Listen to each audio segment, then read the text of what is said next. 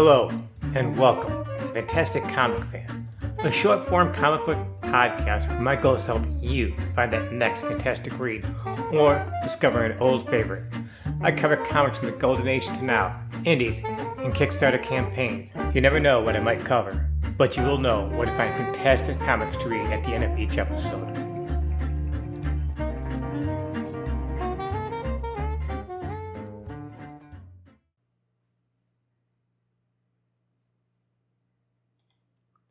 It's Sunday, September 25th, 2022, and episode 72 of the podcast. Admittedly, a Sunday is possibly the worst time to put out an episode. However, this week marks the first anniversary of the podcast, so I decided to put it out today as part of that celebration. Now, before the podcast, I had social media accounts that spotlighted comics available only in the digital format. If you couldn't read it on a tablet or your phone or off a computer, you weren't going to see me talking about it. So, last year I took the concept and expanded it into a podcast. One problem is there are tons of fantastic comic book podcasts out there. And how could my podcast be different enough to draw in new listeners? Well, one, I decided to do a short form and limit each episode to around 15 minutes, a little bit longer for guests. Another is not to be a talking head, where it takes forever and ever to get to the point. Over the year, I brought on guests to promote their comics, and often I would approach a guest and ask them what they wanted to talk about, because their enthusiasm for a comic book would filter through and excite other fans too. Now, today's episode is a rewind of that very first episode from a year ago. I think it's a good lesson too of what not to do with a podcast. Still, it acts as a touchstone, and looking back, I feel like I covered some fantastic stuff over the past year. Now, just a reminder to look at the show notes, please. There's a link tree of all the podcast social media accounts and all the platforms where you can listen to the show. And if you like this show, please spread it to other fans. I want this podcast to continue to grow and be a different way of covering and discovering comic books.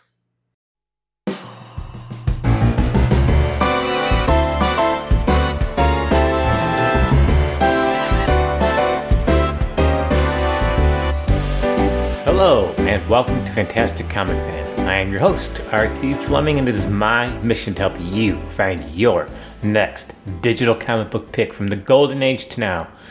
I have been reading comic books for over 40 years, and have never lost my passion for comic books, something I try to pass on to old and new readers. Today is episode 1 for the week of September 22nd, 2021, and thank you for checking me out. Looking back, I'm pretty sure I'm going to dislike how this initial episode turned out, but it's a learning curve, or so I've read, so please excuse the gaffes and rookie mistakes. I know, you may wonder why another comic book podcast when there are so many great ones out there. Well, two things. One, the first is the length of each podcast, which will be about 15 minutes initially. I know a lot is competing for your time, and I don't want to waste it. I'm not suggesting longer podcasts are bad, because there are many great ones like iFanboy and Word Balloons. One of my goals is not to ramble on, but to nudge you to read something I think makes a great read. The second is a focus on digital format. Those comics you can read on a tablet or your phone. I truly believe we are in a golden age of comic books. There's an unending choice from every genre and every age group. Both Marvel and DC have all-you-can-read services, and Comixology gives you thousands of independents each month. Now, even if you have a room full of boxes of comics and make that trip every week to your comic shop like I used to do, this podcast is still for you. I want you to hunt down a great comic or go digging through your boxes looking for an old fave you forgot was a fave.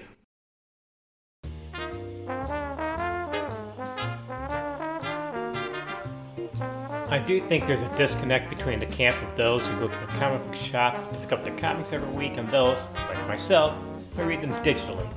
I don't see it as one versus the other, but two ways to complement each other. Yeah, I used to have a substantial physical collection of comics, but that's a long time ago. However, I think there will always be a place for comics you hold in your hands. As a longtime reader, I cannot count the many times I heard about the death of the comic book industry. Admittedly, there have been some close calls, but I think the business is in the best shape ever. With that said, I believe there's a place for digital comics. Those you read on a tablet, or even a phone. Sorry to say, it has been years since I bought a comic book at a retailer. Physical copies don't work in my life, for many reasons. However, I have found digital offers me value in pricing and selection not readily available through print. Take, for example, Action Comics 347. I recently saw a copy being sold for $775. First, that's way beyond my price range for anything, and I'd be afraid to read it for fear of damaging the thing. Speaking of Action, here's a fun fact. You may be surprised it took a while for Superman to get consistent billing on the covers of Action Comics. After the first cover appearance in issue 1, he wouldn't appear on the cover until issue 7. Then it wasn't until issue 19 that he would be on every cover, up until 1964, and that comic was Action Comics 347, which came out and had a Supergirl-themed issue. It is one of those 80-page giants, and the whole thing's Supergirl. The cover says it all. It's the origin of Comet, the Super Horse, and the origin of Supergirl's Emergency Squad. It's got the Bizarro Superman family, including Bizarro Jr. The only thing missing was some Legion of Superheroes and Streaky the Super Cat. The digital version allowed me the fun of reading something that I would never be able to otherwise. And I do like those quirky Silver Age tales. And remember, according to DC's new rules, everything happened and everything counts. I do sometimes like to read older comics. Luckily, there are thousands of comics from the Golden Age to the Silver Age in the public domain, which means you can read those for free without resorting to piracy. One of the best places is comicbookplus.com, where you can either read from the website or download comics for your own collection.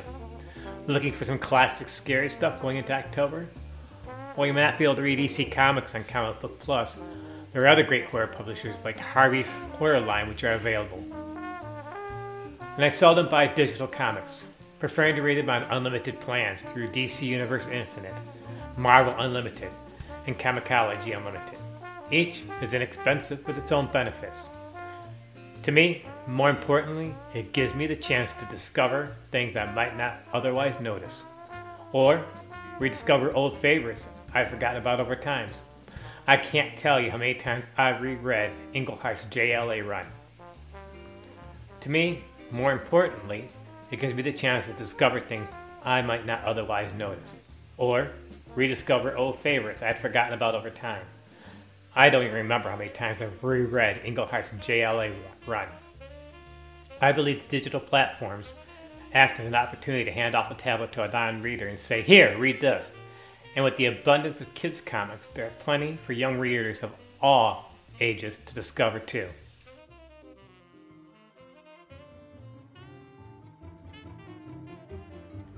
Speaking of kids' comics, or for the kid in all of us, Looney Tunes 262 came out today, featuring Daffy Duck as Clark Kent, aka Super Duck. The series is seriously one of DC's hidden gems. It's all ages, and as a nice treat, the whole thing is nothing but Super Duck. The issue made me laugh, and I'm a tricky customer. We need more Super Duck, and what does a fan need to do to get a Super Duck miniseries? And now for a disclaimer. I'm blaming the whole podcast on Daffy Duck. My intention for each episode is not to focus on one company, or character, or genre. And right out the gate, I broke my own rules. The whole episode ended up being about DC. But honestly, I plan to sprinkle the episodes, except this one, obviously, I hope, with all kinds of comics. I know some fans may wrinkle their face up with the mental blah at the thought of reading, say, a Golden Age or Silver Age story. But, taken in the context of the times when the comic book was published, many comics are as good or better than what you might pick up at a comic book shop.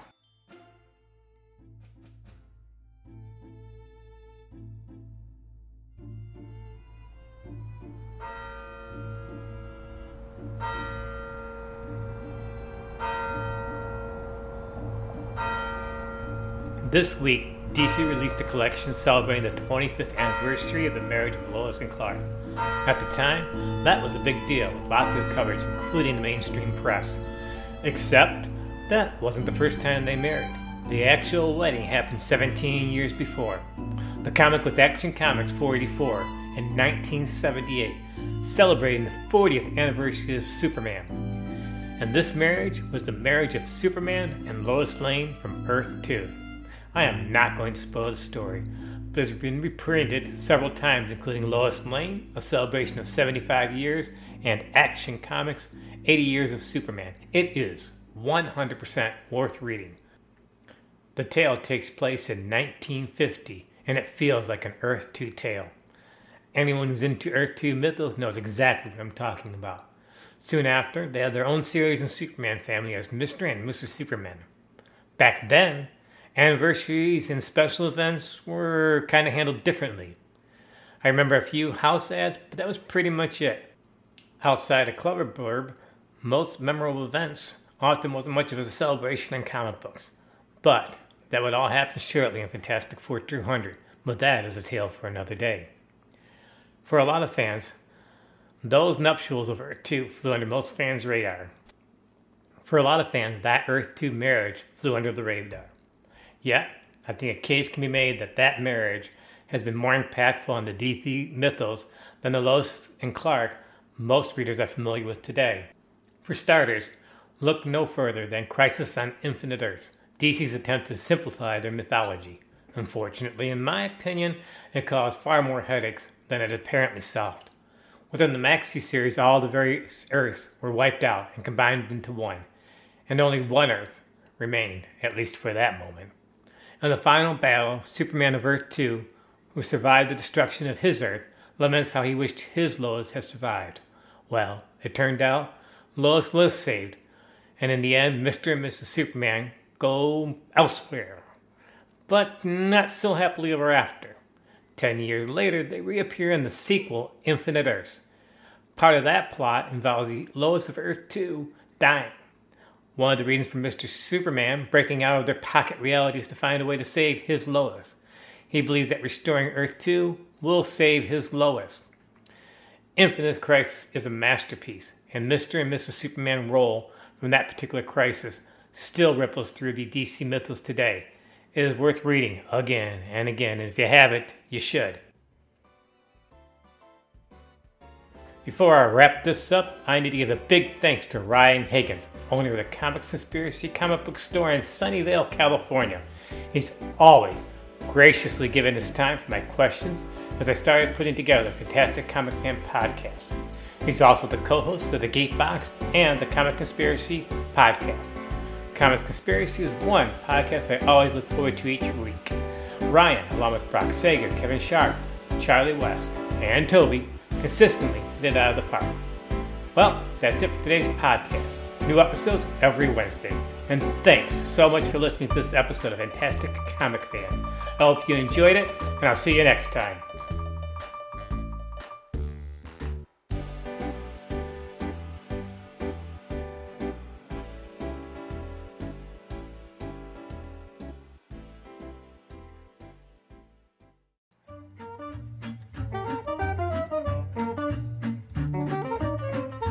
Thanks so much for listening to today's episode. I hope you stick around for future episodes. If you like this podcast, please spread the word. Recommend it to comic fans. With this episode, I've added a link tree to the show notes, allowing you easy access to the Comic Fan podcast, platforms, and social media accounts. Please follow the podcast on Twitter and Instagram. I want the podcast to grow and introduce fans to a different way of covering comic books. Again, thanks so much for listening. See you next time.